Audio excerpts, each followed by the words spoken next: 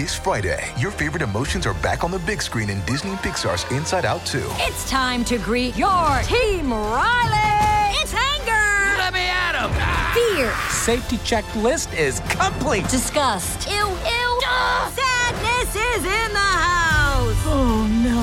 Hello, I'm anxiety. I'm one of Riley's new emotions. Disney and Pixar's Inside Out 2. There's a part 2? We're going! Rated PG. Parental guidance suggested. Only in theaters Friday. Get tickets now. We took it all. We brought them to our land. An endless night, ember hot and icy cold. The rage of the earth. We made this curse. Carved it in the blood on our backs. We did not see. We could not, but she did. And in the end... What will I become? Senua's Saga.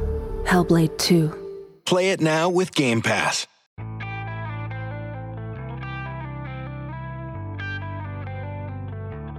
Welcome to New Books in Film, a podcast series on the New Books Network.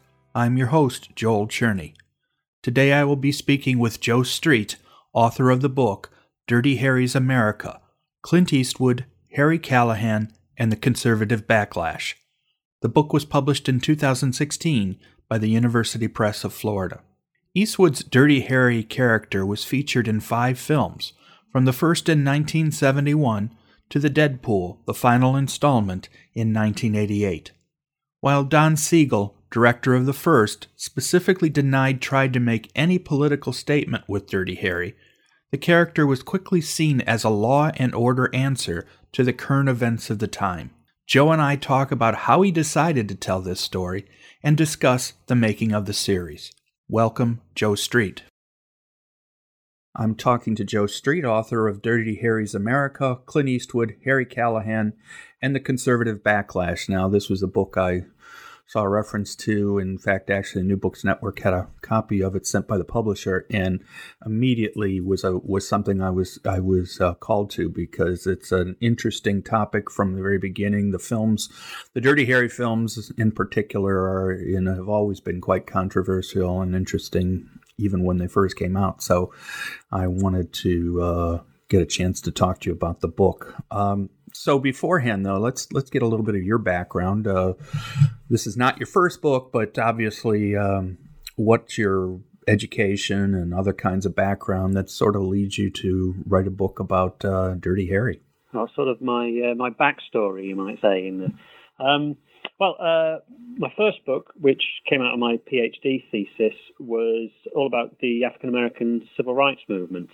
And what I wanted to do with that book was examine the ways that civil rights protesters, like the Student Nonviolent Coordinating Committee and various other groups, used cultural forms like theatre, art, music, most obviously comedy at times, to put forward their political views. And that book simply finished a little bit of a period in my life, you might say. Once I'd got that book out, I was casting around for something else to write about. And at the same time, I was teaching a module at my first permanent job at the University of Kent at Canterbury, all about America in the 1960s. And Kent had asked me to design this module with a view to incorporating visual elements. And I thought, well, we might as well have some film in there. And I would pair up each week with a film. And when we were doing American conservatism, I thought, well, these are kids who've grown up in the 2000s, probably haven't heard of Dirty Harry, and I thought it was actually an ideal film for them to watch and to think about some of the themes that were important to late 1960s conservatism. And I remember one seminar where the students were bemoaning the reading. And they were saying, well, we've got all of these ideas about this movie. How come nobody else has written about it? And then one of them said, Joe, why don't you write about it? And so I did. And I wrote an article, which was published in an academic journal called The 60s, which basically became the chapter on Dirty Harry, the original film in the book. And that went well. And I then just sort of carried on writing. And within a few years, I had enough for a book, and here it is. So where are you currently teaching? I'm currently teaching at Northumbria University, which is in Newcastle upon Tyne in the northeast of England. And I don't do the 1960s as much now, in part because of Dirty Harry, in fact. I've become more and more fascinated with the history of the San Francisco Bay Area in itself. So I do a module about the San Francisco Bay Area in popular culture, and I do another one on the Black Panther Party, which is my current research project. And the Black Panther Party was a Marxist-Leninist group in the 1960s, one of the most famous radical organizations of the time. So I've kind of moved on a little bit from Dirty Harry, but I'm hoping to loop back in the next project, which examines, as I say, the Bay Area in the 1960s and 70s. And as I say, I was born in 1956, so I remember vividly when Dirty Harry came out and the controversy. I actually was too young to see it when it actually first came out, but I do know that it was an unbelievable time as far as you point out quite often in the book, is that it came out. What was the exact release date of Dirty Harry? It was late 1971. It was one of the Christmas blockbuster movies, you might say now, although they didn't really exist at the time. But it was a big holiday movie. And just to make sure everybody understands context, obviously I know some of this, but I want to talk to you about it. What was going on during this period that, because obviously the fact that it was a conservative backlash was for a good reason as far as the filmmakers. So what time period, this time period of 1971 or the 70s, early 70s, what kind of things were going on that there might be a need or a desire for some sort of a pushback from conservatives? We have the decline of the civil rights movement. We have a rising sense that there's almost an urban crisis in the United States that's focused around inner city illegality, criminality, and violence. That itself is an articulation of the failures of big government, you might say, or that this is at least what the conservatives say. You have in 1966 the election of Ronald Reagan, 1968. Then Richard Nixon, both following a very conservative path in terms of their rhetoric and in terms of their analysis of the problems facing the United States. And their combined election, you would have thought, would have solved the crisis if the Republicans or the conservative diagnosis was correct. But in actual fact, it gets worse. Vietnam becomes more and more problematic. There's more and more violence at home, centered around the response to the anti-war movement. And it's kind of in this circumstances that Dirty Harry is released. And it touches on so many of these issues that I think it's hard to see it as anything other than a response to what is perceived to be a major crisis facing the United States. Right, because I'm not as familiar with Reagan's governor campaign, but I do know that Nixon clearly ran on the idea of the quote-unquote silent majority and the people who weren't being listened to and who wanted things to get better. And, he was looking for someone to bring us together was his big phrase at the time, even though clearly his politics and other aspects of him wouldn't necessarily think that there was a rallying cry going on. But that was what he used to help get himself elected. Although, So obviously that comes into the whole idea of how he was able to get elected, and then from there, maybe, as you point out, do a reversal against what was going on at the time that many people, especially on the conservative side, saw as negative. Mm-hmm. No, very much so, and there are startling similarities in the two campaigns. Reagan says that the statement or the position that he took that excited the most of his audiences, or the biggest number of people in his audiences, was his promise to clean up the mess at Berkeley, which was, of course, a reference to the University of California and the free speech movement, and this belief that these upstart students had taken advantage of the lassitude afforded them by left-wing professors and were intent on breaking down the fabric of society. And when he gets into power, one of the first things he does is he manages to politicize the Board of Regents, removes Clark Kerr, who's the head of the University of California, an attempt to take on the students. And you see the same sort of, you might say, anti-intellectualism in large swathes of conservative activism at this point. Similarly, but Reagan's going on about budget. He has this advert that talks about, I think it talks about how dangerous it is for people to be walking at night in cities. And there are loads and loads of these little racial undertones that you also see in the Nixon campaign. That is a lot more explicit. And yes, you're right. They're both appealing to this silent majority of people who, pay their taxes but don't moan about things. And they moan about it through voting for Reagan and then Nixon. And as you point out, California and that, as you point out, since it's good that you're studying that area because as the Bay Area, because it was an interesting time for a state that nowadays, if the average person would think of California as, a liberal state, which of course isn't completely true. It's a big state and there's plenty of areas that are different from others. But San Francisco was definitely a focal point, not only the rest of the California and Berkeley and stuff, but San Francisco was also a focal point during that period. So you can see how all of these things sort of came together in Dirty Harry. Oh, yeah, very much so. The San Francisco, 1967, it's the human being.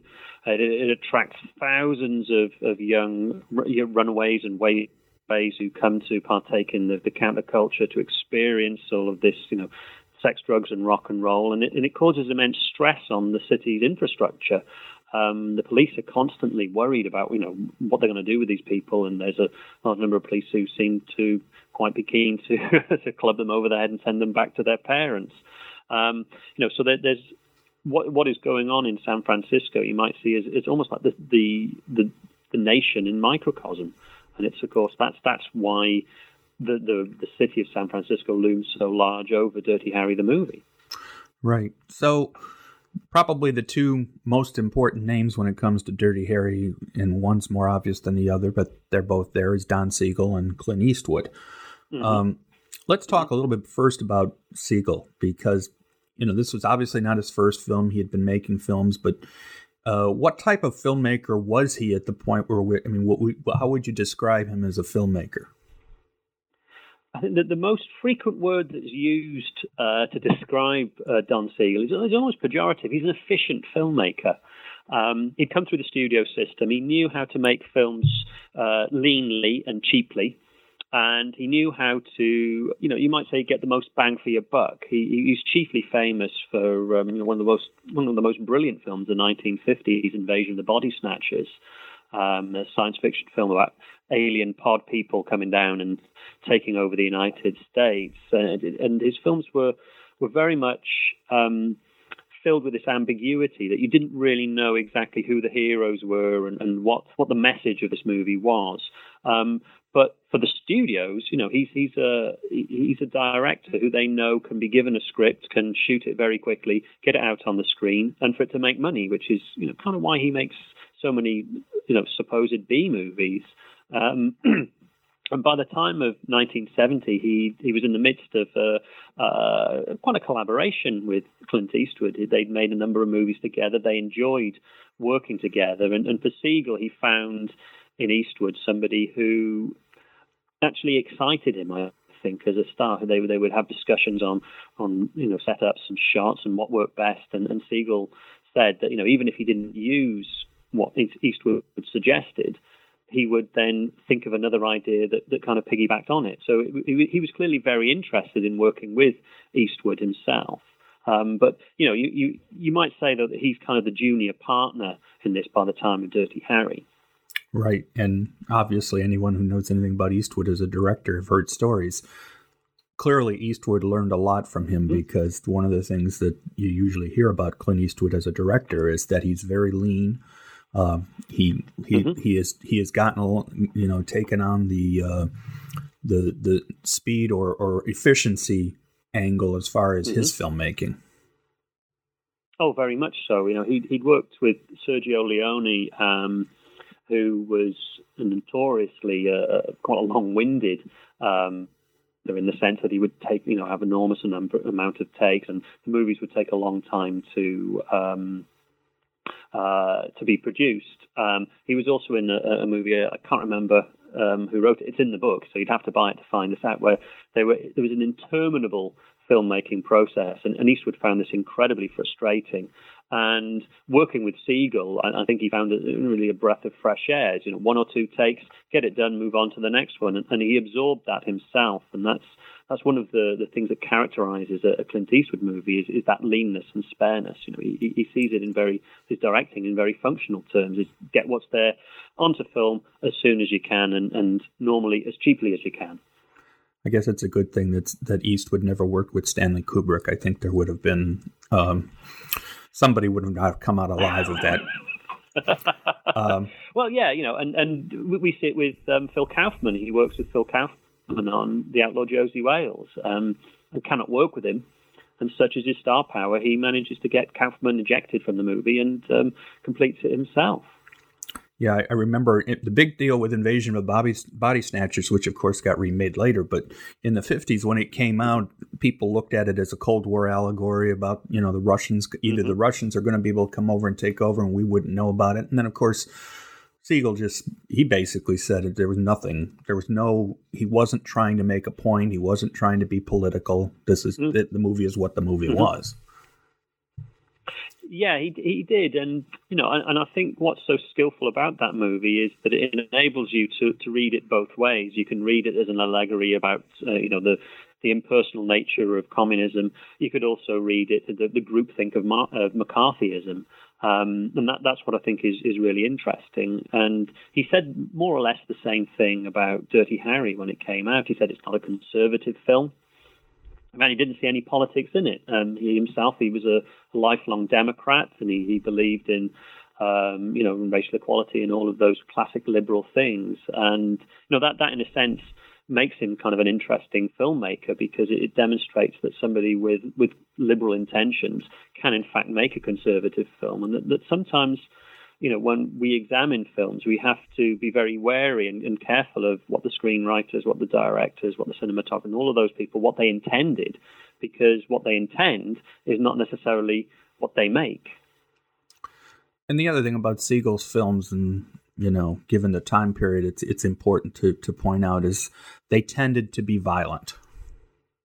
Oh yeah, a B movie tends to have, car chases, violence, not necessarily the sort of ultra violence that you see today. By today's standards, they look quite tame, but they are, particularly his early films are very, very exciting. There's quite a bit of kinetic filmmaking. There's always something happening.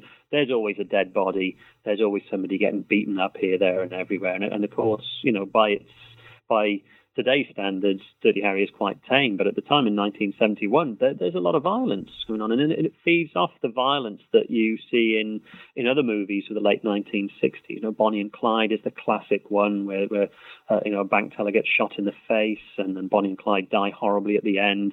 Everybody talks about The Wild Bunch, which is has these balletic scenes of slow motion violence with people getting torn limb from limb by machine guns and stuff like that. And Dirty Harry has its fair share of violence in there. It's a component feature of Siegel's work, and in fact, you might say the general films for adults of the late 1960s, early 1970s. Okay, now turning to Clint Eastwood, we've obviously talked about him. At this point in his career, obviously he had been making films for how long by the time Dirty Harry came out? Quite a while. Well, he'd been making films for about 8 or 9 years. His first major breakthrough, he'd been making a major star for about that period. He'd been making films since the 1950s. He's in one of the sequels to the Creature from the Black Lagoon. He's also chiefly known for Rawhide, the very long-running TV show, which is a Western. And it's that enables him to be cast by Sergio Leone in the Dollars trilogy, where he plays the man with no name, which is the the film role that really shoots him to superstardom, and that's the thing that he's most known for in 1971. This taciturn loner who arrives in certain communities, shoots the bad guys, and then moves on somewhere else. And that's kind of an oversimplification, because what he also brought to this role is this sense of kind of it's almost like this amoral attitude. In his films, he doesn't really mind who are the good guys, and he leads the viewers to think, well, who is on the right side here? Who is on the bad side? What do we do as the audience? And The Man with No Name offers no real answers all the way through. So so Eastwood, at the point where he makes this film, is he's chiefly known as this man with no name, and his 3 films prior to Dirty Harry with Don Siegel play off this. He plays he's a cowboy in The Mules for Sister Sarah. He plays a northern Civil War soldier in The Beguiled, and he plays Walt Coogan in Coogan's Bluff, who is essentially a cowboy translated or transplanted to New York City. So that's who he is in 1970. He is also probably the biggest movie star of the time. So, he's a big deal in American cinema. Plus, he just made his first movie, Play Misty for Me, which itself was heavily influenced by Don Siegel. And Don Siegel himself actually appeared in it as a wise bartender, a heavily symbolic role in itself. There's no question that he made films that, as you say, could have almost been, his early career, especially, and then television, Westerns and this character, but sometimes almost B-movie level. But on the other hand, he also made films that nowadays people look back as being very classic as far as what they presented and what they were. I mean, even now the Man with No Name trilogy is considered to be a classic, series, a classic series of movies. Yeah, they very much are, and they're incredibly skillfully made movies, and they're still very, very watchable. And in part, that's because of Leone's use of sound and his use of landscape, but it's also because of Eastwood himself. He's an incredibly magnetic screen presence, helped by the fact that he doesn't say much. And that enables you to read into him, almost what you want to, and that I think makes them, superlative films. And I think what Eastwood and Siegel and South, what they do is they call into question this division between A movies and B movies, and they do help to elevate the B movie to art form. If that's not too pretentious a statement to make. I sometimes think people who are used to movies today and any kind of media today, the biggest complaint I hear sometimes is, it's so quiet. The movie is so quiet. And I said, well, and that's the thing back in, you talk about, the Dirty Harry, or in any of his films, Clint Eastwood is not a huge talker. I can't think of any of them where you would say to him that you would say that you get his presence from visuals and the way he does things and then the occasional words. But he's always been someone, both in his acting and in his own directing, that values silence as much as he values sound. Oh yeah, very much so, and I think that comes from Leone. One of Leone's great uses is silence. Particularly in the third volume of the trilogy, Once Upon a Time in the West. You really get a sense of of just the terror of silence. And I agree with you that nowadays movies are full of so many auditory cues that you're being manipulated to think a certain thing, whereas back in the 1960s, 1970s, you get a lot more silence. You get a lot more of a naturalistic sounds to those, and Eastwood is part of that. Like I say, he doesn't talk much, and for me, his less successful movies are the ones where he's very talkative. I think in Hang 'em High, which is kind of the B movie western that comes in the wake of the Dollars trilogy, he does a lot of talking, and the film itself is far less powerful than him when he's standing around stalking people or just looking at them. And that's what makes him such a monumental presence in American cinema, I think, is just that face. It's like Mount Rushmore, or something as powerful as that. Anytime you see it on the big screen, it makes an impression. So let's talk a little bit about Eastwood and his politics. We've already talked about Siegel saying, making the point that he didn't mean this to be, he didn't see this as a political statement. As you point out, he's a Democrat and so on. Eastwood, on the other hand, we can't necessarily say that's the case in his case. He certainly was much more political, not even just with films, but in his life. Where would you put him on this at this point in particular on the scale for people who may not be completely aware of Clint Eastwood's politics? Well, at this point in his life, he campaigns for Richard Nixon. So he's kind of a mainstream Republican. He has libertarian leanings that really come out as he matures as a person over the next 30, 40 years. But at this time, he seems to me to be kind of a mainstream Republican voice. He's in favor of small government, leaving the little guy to do his own thing, get the government off our backs, that sort of stuff. But he's not as...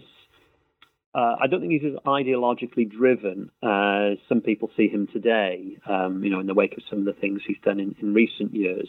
But he's very much a small c conservative. And, the interesting thing to me about the Siegel-Eastwood relationship is Siegel protested that they never, ever talked about politics.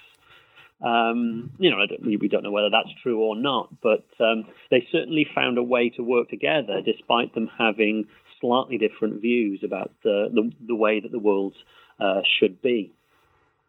And one of the other things is, even though as time goes on and Eastwood becomes more and more the face of conservative Hollywood, he still makes movies that you can't always say, you clearly can't consistently say have a political bent to them. No, that's very true.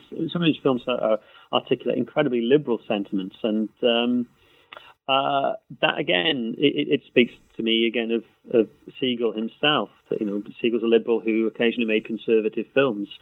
Eastwood is a conservative who occasionally makes very liberal films, films that are far more, I think, humane than some of his own personal politics are. And I think that just adds to his mystique, really. It makes him a much more interesting filmmaker than if he was a straight down the line conservative making conservative films, or indeed if he was a liberal making liberal films. Yeah, I can think of the best example I can think of something like that would be the two films he made as World War II films, Flags of Our Fathers, and unfortunately I can't remember the second film, which was taken from the Japanese side. Yeah, Sands of Iwo Jima. That's it, Sands of Iwo Jima. So yeah, that in itself is clearly somebody who's trying to better understand or show understanding or present ways of looking at things that you can't put them in a bubble and say, oh, well, this person's just this way. Yeah, and I think part of that, I think he expresses a frustration with this that in some of the quotes I use in epigrams for the book. He said, why do people see politics in this? Why do they think it's, the people who read politics into what I make are kind of daft and goofy, and, why aren't they just appreciating it as film? And I think he does see a genuine disconnect between what he makes and what he believes. And again, that simply adds to how interesting an individual and how interesting a filmmaker he is, in that he is able, I think, maybe to separate those two almost diametrically opposed impulses, you might say, in his mind. So now turning to Dirty Harry, and obviously it's not one film. There were a total of 5 Dirty Harry films. I think that's right. 5, yeah. And obviously the first one, I mean, I'm assuming there was no major plan to do this as a group. It was just a matter that they were making a film, and that was that. Is there a particular thing with him that San Francisco they decided that San Francisco would be a good setting? Is Eastwood have any particular ties to San Francisco? He's from nearby. He served in the army at Fort Ord, which is nearby San Francisco, during the Korean War. Originally, Dirty Harry was due to be based in New York City, but when Siegel got the job And when it turned out that Eastwood would be the star, they simply picked San Francisco, they said, because they were nearby and they liked the atmosphere there. So in some respects, it's kind of serendipitous. But I don't think that detracts from San Francisco's role in the film itself. I think San Francisco plays a key role in the movie and becomes a character in and of itself. They didn't design this as a series. It was simply a standalone movie. And I've no reason to believe that they thought it was anything other than many of the other films that they've been shooting. They got a script, they shot it quickly, got it edited, and then released, and then they would move on to whichever project they moved on to next. We took it all. We brought them to our land. An endless night, ember hot and icy cold. The rage of the earth. We made this curse. Carved it in the blood on our backs. We did not see. We could not, but she did. And in the end... What will I become? Senua's Saga. Hellblade 2. Play it now with Game Pass. I recently interviewed an author about geography in Hollywood and the concept of settings, and sometimes the settings are totally imaginary in that you get a city that's not really the city that's supposed to stand in. But then in this case, as you point out, San Francisco, you could put up on the screen starring Clint Eastwood and San Francisco. Oh, yeah, very much so. And I think it's encoded in that first scene, which I think is brilliantly executed, where the criminal of the film has shot a woman who is bathing in a rooftop swimming pool of the Holiday Inn, and Eastwood, or Dirty Harry, investigates the crime. He sees a body, notices the only vantage point from where she could have been shot, which is the Bank of America tower in San Francisco, and he heads up to the top of the tower, and instead of going straight to the point where he can look over the top of this roof and down to the other one, he prowls around the edge of the roof, and it enables this beautiful panning shot where you see the entirety of San Francisco laid out before you, almost like in the grid pattern, and it very much demonstrates that this film is set in the real San Francisco, and they use a number of real places in San Francisco. They use the real mayor's office, and they use the city hall when they go out into the final shootout. It's out in Marin County, so all the time they're using real San Francisco locations. But what I think is very, very skillful about it is it doesn't use the cliched ones. There's only one shot that really explicitly references the Golden Gate Bridge. They head off to sort of other, especially now, some of which have been demolished. But they demonstrate that this is a real city. This is not the city of your imagination. This I'd have seen in I don't know, What's Up Doc or other films set in this, this beautiful, hilly Bayview area. This is a gritty, down-to-earth San Francisco, one that has the sort of urban problems that people are seeing in their own cities around the nation. I assume, I don't remember now because it's been a while since I've seen the film, but I don't remember if we see Lombard Street in Dirty Harry. No, we don't. I think we see it we might see it in one of the others, one of the later ones, but no, you don't see that. It takes until the second sequel rather, for them to view the Coit Tower.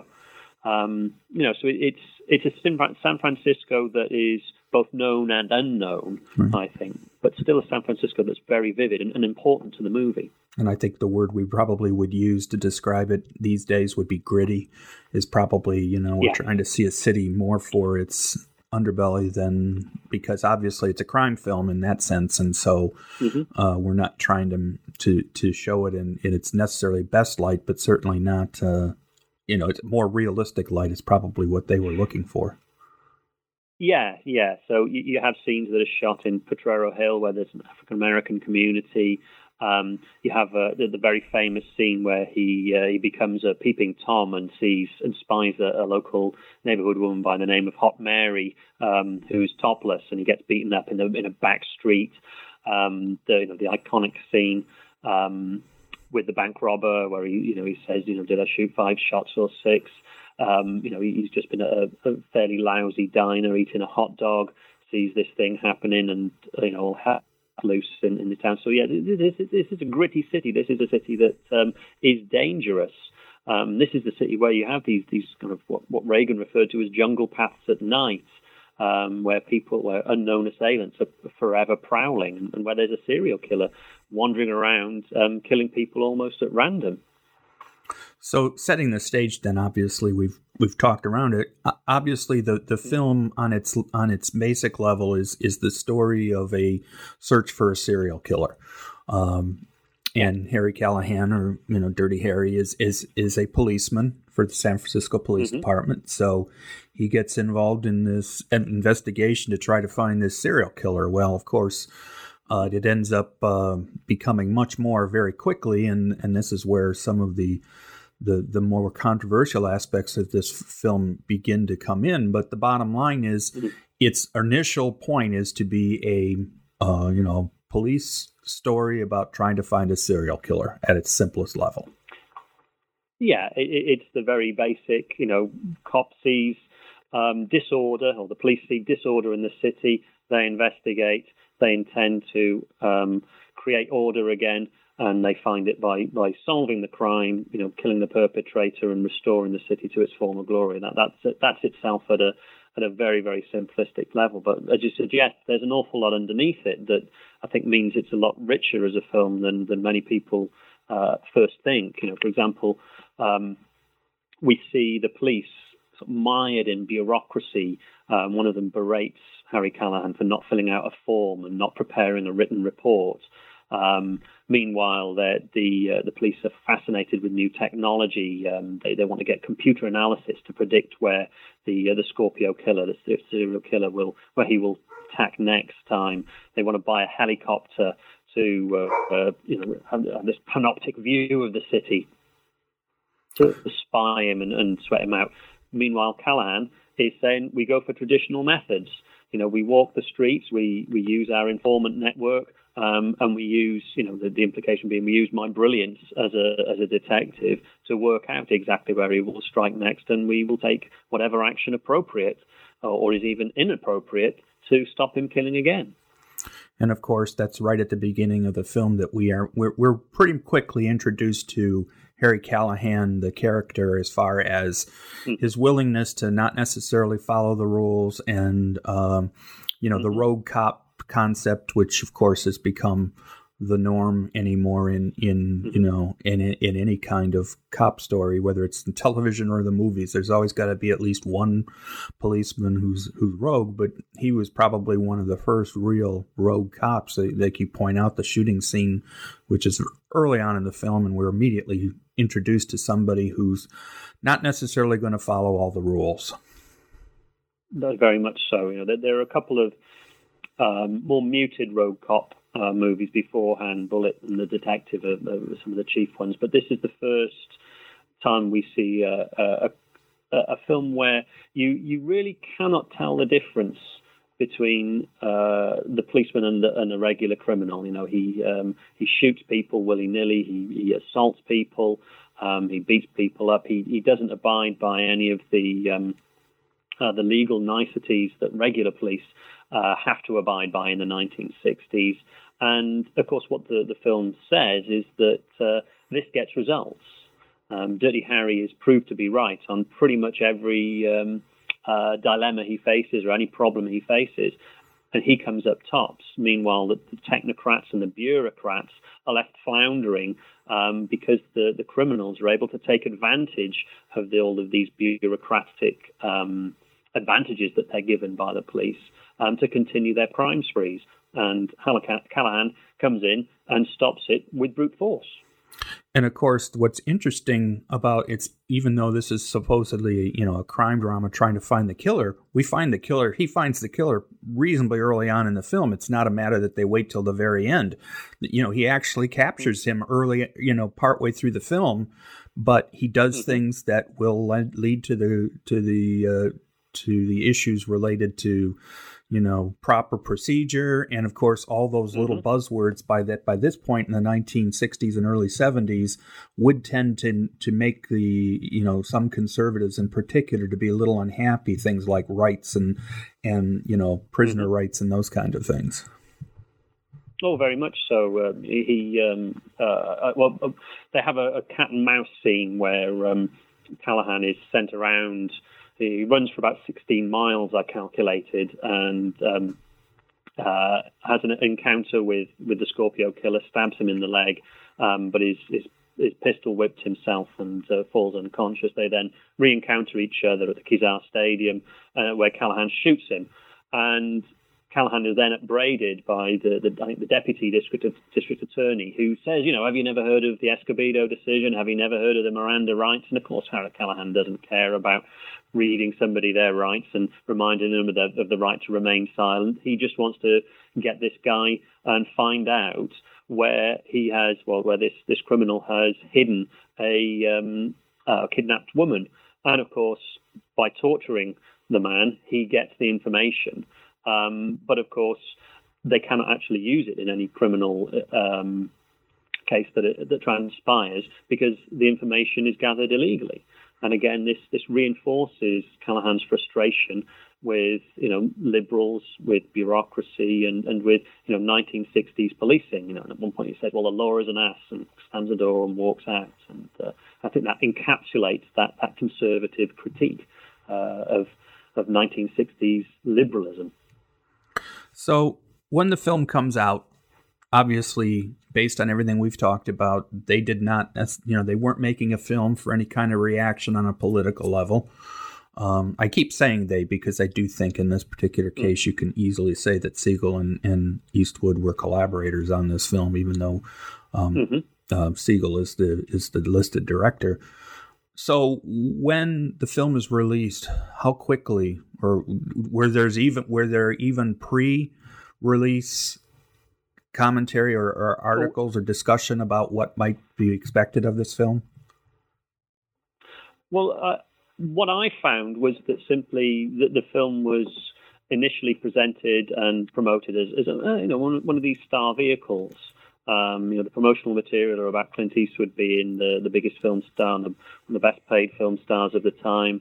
You see his image on the billboard posters with this, this lovely tagline. This is a film about a homicidal maniac and a detective, and Harry Callahan and a homicidal maniac. Harry is the one with the badge, designed to make you think about this duality. So I don't think it is presented as a major contribution to what you might call the political milieu of the 1970s. It's presented as holiday entertainment. It's after Christmas, in between Christmas and New Year, maybe you get your rocks off by seeing Clint Eastwood doing what he does, which is guys and restore order to the city.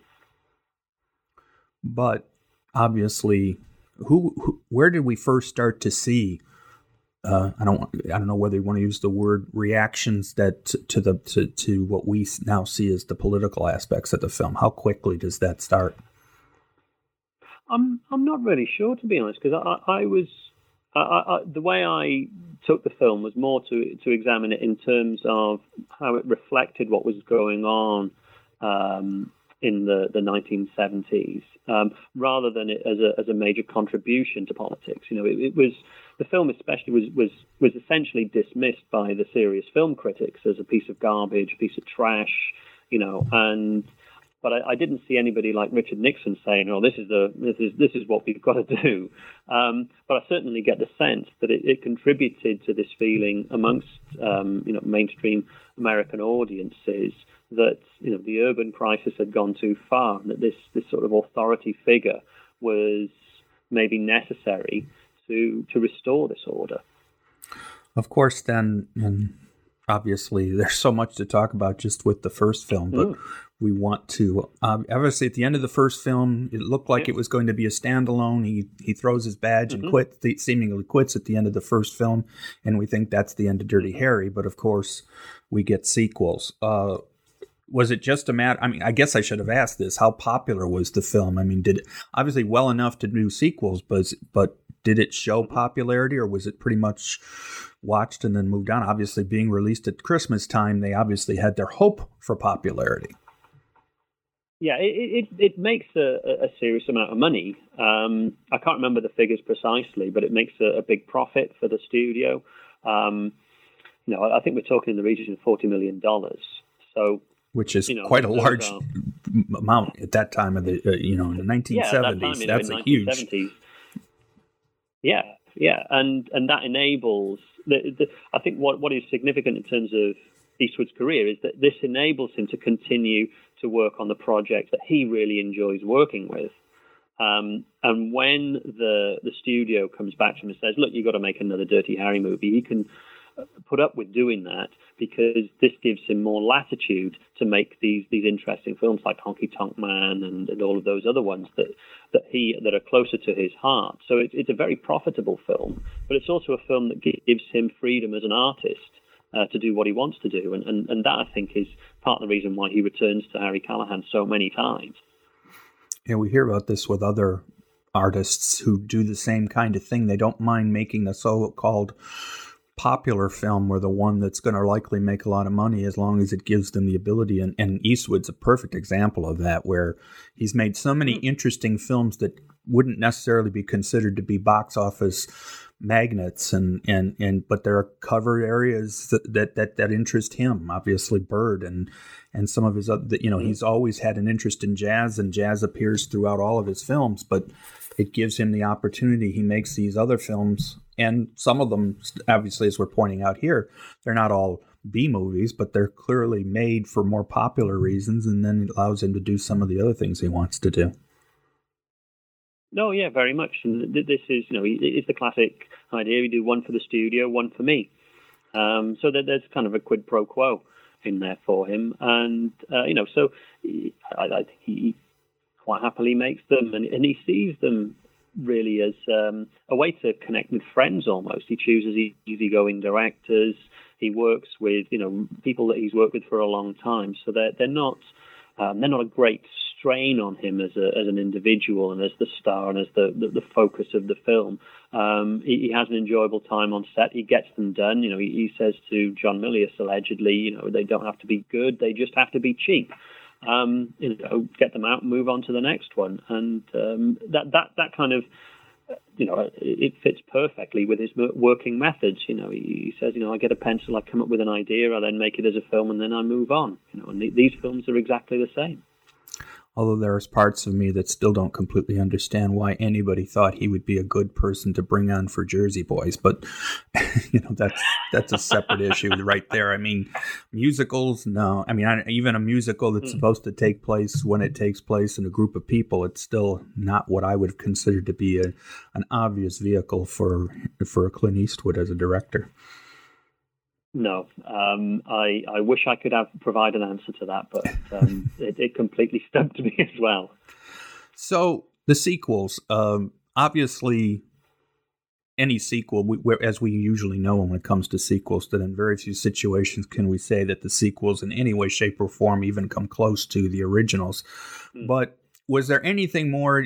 I mean, obviously there's 4 sequels, so to try to discuss them in any detail is going to be pretty hard to do. But were there any attempts, do you see, that the sequels were meant to be as good or aimed towards the first film, or were they more made for other reasons? I think primarily they're made to make money.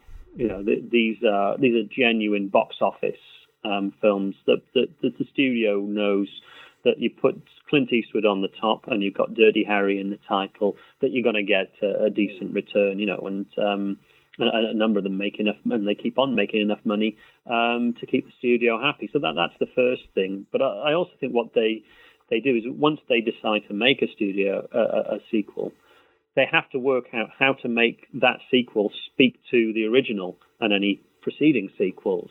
So in essence, they exist in dialogue with the original.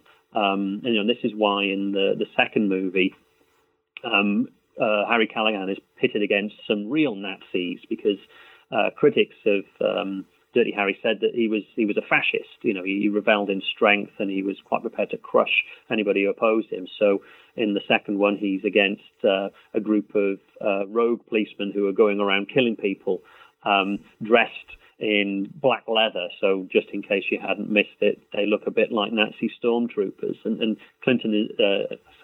Callahan is there as the voice of reason. And I would never do this sort of thing. I'm there to protect the system. Then the third one sees them fighting radical left-wingers, a thinly disguised Symbionese Liberation Army, and again, so it's now he's back on the right, and he's showing that extremism is the problem. It's moderate conservatism that you should be in favor of. Then they realise that maybe a Dirty Harriet would be a good thing. So he's pitted against a woman who he falls in love with, who is taking some people who gang raped her, and then in the end he's takes on the media and this rogue filmmaker who's decided to kill a load of people, including Harry himself. So there's a degree of self-reflexivity. So at each time, these sequels turn around what you're expecting from the previous sequel, attempt to add a little bit of nuance to his story, but I think inevitably end up just simply reinforcing it. And that they end up, with Callahan, played by a 58-year-old Eastwood, who is just far too old to be convincing as a policeman. And it's kind of a blessed relief, I think, that the Deadpool was the last one, that they didn't carry on and make any more as he gets increasingly infirm. And yet, he still does make, in a movie like Sudden Impact came out, which wasn't a Dirty Harry movie, but certainly has some aspects, some echoes of Dirty Harry in it. Are you thinking of Tightrope? I'm not sure. I'm sorry? Are you thinking of Tightrope there? I'm sorry. One. Yeah. No, that's no problem. I was, when I was thinking about this podcast, I was trying to make sure I got it in my head, because I've made that mistake so many times. They are very similar films. Tightrope is essentially Dirty Harry, or divorced Dirty Harry, transplanted to New Orleans, and he immerses himself in this sort of voodoo atmosphere of New Orleans, and gets involved with some kind of they call it extreme sort of sexual practices and so on. But essentially, you can see this film as Dirty Harry, and you can see Callahan echoing in various of his roles, right up until Walt Kowalski in Gran Torino, which you might see as a retired Harry Callahan back in Detroit now, inveighing against immigrants and the decline of the American dream. Right, and you're right. I was thinking, names of Clint Eastwood films, because I remember Tightrope. It was the funny part about it is Eastwood never presents himself as being, or at least in the obvious films, as being too. What word do I? He shows flaws. I think there's no question that the scene in, as you've already mentioned, in the first Dirty Harry film where he's a peeping Tom. And there's clearly, he's not trying to pretend that he's this perfect person. Well, yeah, he's a voyeur. He's a peeping Tom. At another point, he has a set of binoculars, and he's staring at this woman who appears to be inviting two men into a house for a threesome. In the second film, he is one of the people who live in his apartment block. An Asian American woman says, "What does it take to go to bed with you?" And he said, "All you need to do is knock on the door." So he's somebody who is. I suppose it's not so much flaws I see as it's somebody who's human and has these foibles, but they are very much encoded in certain expectations of masculinity. He's obviously heterosexual. He takes aim at one of the revolutionaries in the third movie. He calls him a effing fruit before blowing him up with a bazooka. And he's very much in favor of family values. When one of his colleagues' wives expresses her sexual frustration and suggests that the two of them get together, he declines and moves swiftly on. So again, highly conservative, but very masculine. at the same time. And I think that's part of the things that I find interesting about those sequels, is the way that they reinforce his masculinity, as a real American man. So then, obviously, the end of the book, the last chapter, Dirty Harry Callahan in American Popular Culture. Obviously, there's a lot of things that can be said because it turned out to be such a groundbreaking film in so many ways. And we've already talked a lot about some of the things that have come out of it, the road cop and things like that. And now it's just become a regular theme in, like I say, not even just movies, but television shows as well. But do you see the Dirty Harry films and Dirty Harry as a character having a lasting impact on films and making political statements with them? I think so, because anytime you have a rogue cop, anytime you have somebody who stands up for these traditional rights, they are either explicitly or implicitly referencing Dirty Harry. I think that in terms of his Callahan's position in the culture, you only need to point to the fact that he appears in The Simpsons.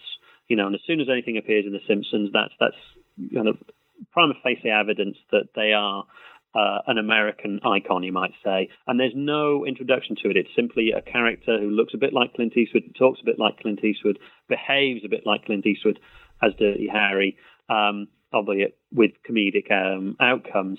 And I think those are the two signs that forever will be kind of in his shadow in many respects. And what we see with rogue cops nowadays is that they always end up referencing some part of Dirty Harry. It might be the lack of a home life that's referenced in Dirty Harry in the original film. It might be that he doesn't play by the rules. It might be that he has a tense relationship with his superiors. He doesn't like bureaucracy. All of those things we trace back to Dirty Harry himself. So it will forever be a touchstone for American filmmakers, whether they like it or not. And the fact that the Library of Congress have chosen to preserve it as a key film in American history is another piece of evidence that it's going to be there, whether we like it or not, for the foreseeable future. Well, he's not unwilling to reference himself. Obviously, we see the Dirty Harry, some aspects of the Dirty Harry character in many of his own performances. I can think of in The Line of Fire, where he clearly is he's a loner, he's alone, he doesn't have anybody, he only has his job, he's haunted by the past, and clearly even though you see that he didn't obviously direct that film, but he certainly appeared as that same aspects of his character. Yeah. Clint Eastwood's screen persona is indelibly marked with Dirty Harry. As soon as you see him on screen, you know exactly what you're going to get. As we've talked earlier on, he's going to be he's not going to say very much. He's going to be quite critical of the rules. He's going to get the job done, and he may well shoot somebody at some point. And I think the kind of the end of the story arc comes in Gran Torino in Walt Kowalski, who sort of ends up repudiating everything that Dirty Harry stands for by engaging with the immigrants in Detroit and learning how he'd shut himself off from the world, and eventually he comes to this crisis point, which ends with his apotheosis, just at the same point that he renounces the violence that Dirty Harry is renowned for. And I think it's Gran Torino is a very, very interesting film, simply from that perspective of Clint Eastwood finally acknowledging Dirty Harry's indelible influence and indelible impact on his own career, and his attempts, I see, to put Dirty Harry to bed, even though I think Dirty Harry will wake up time and time again. So I have to ask, as we're getting towards the end, what were the reactions when you showed Dirty Harry in your classes?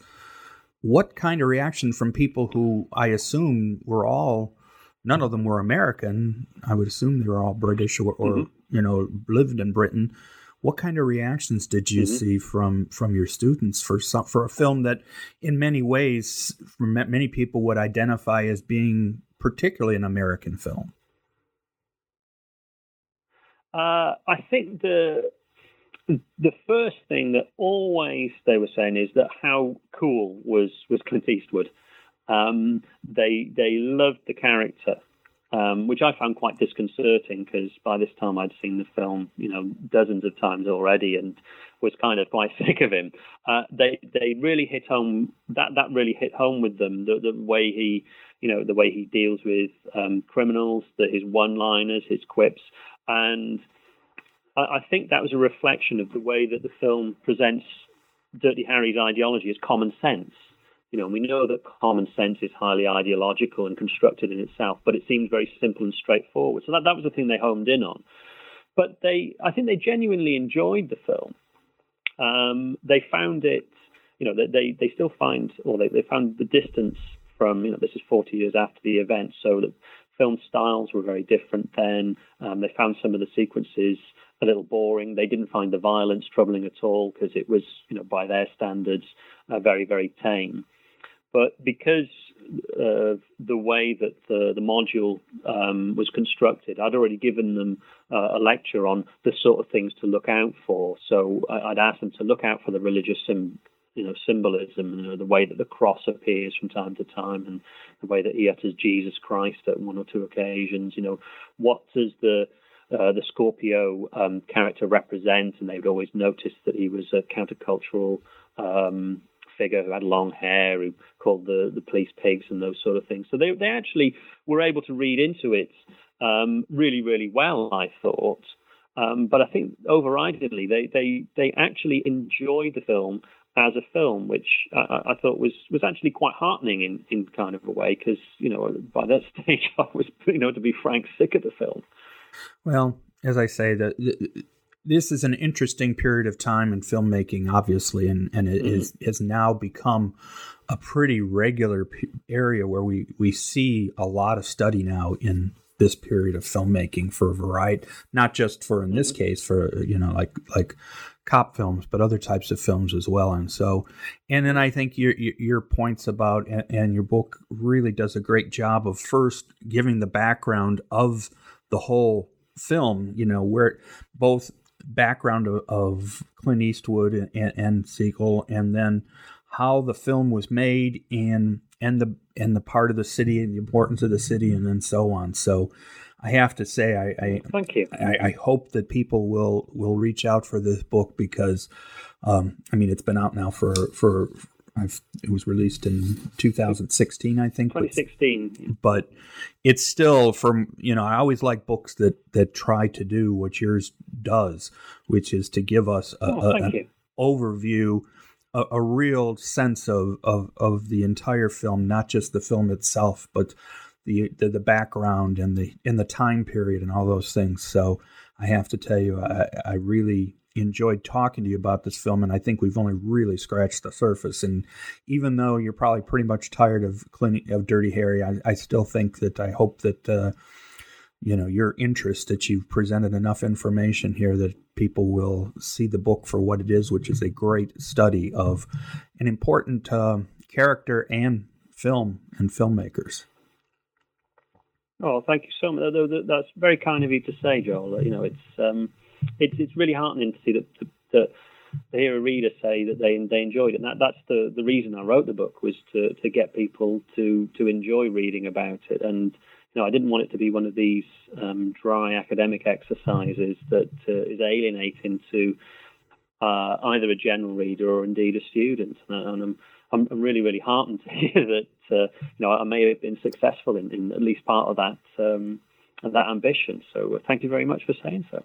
Well, I do try to talk. I'm a firm fan of many books that do the same kind of thing, in the sense that they try that they present all much information. There's been some really great books out on various films and that do the same kind of thing, and I just think that yours is right up there. So as I say, I hope people reach out for it, and as I say, it's published by University Press of Florida. But as I say, hopefully it will continue to be of interest and people will continue to read it. And I really want to thank you for taking the time to speak to me, and it's later in the day for you, but we were able to work out a time that worked for both of us. So thank you very much for your time. Oh, thank you. It's been an absolute pleasure. I've really enjoyed every moment of this, and I hope people who listen to this get a similar amount of enjoyment out of the book. Thanks a lot. My great thanks to Joe. The first Dirty Harry film in particular is still considered a groundbreaking movie, and I hope that Joe's book will give you new insights into the entire series. This is Joel Cherney, and I will be back soon with more New Books in Film, a podcast series on the New Books Network.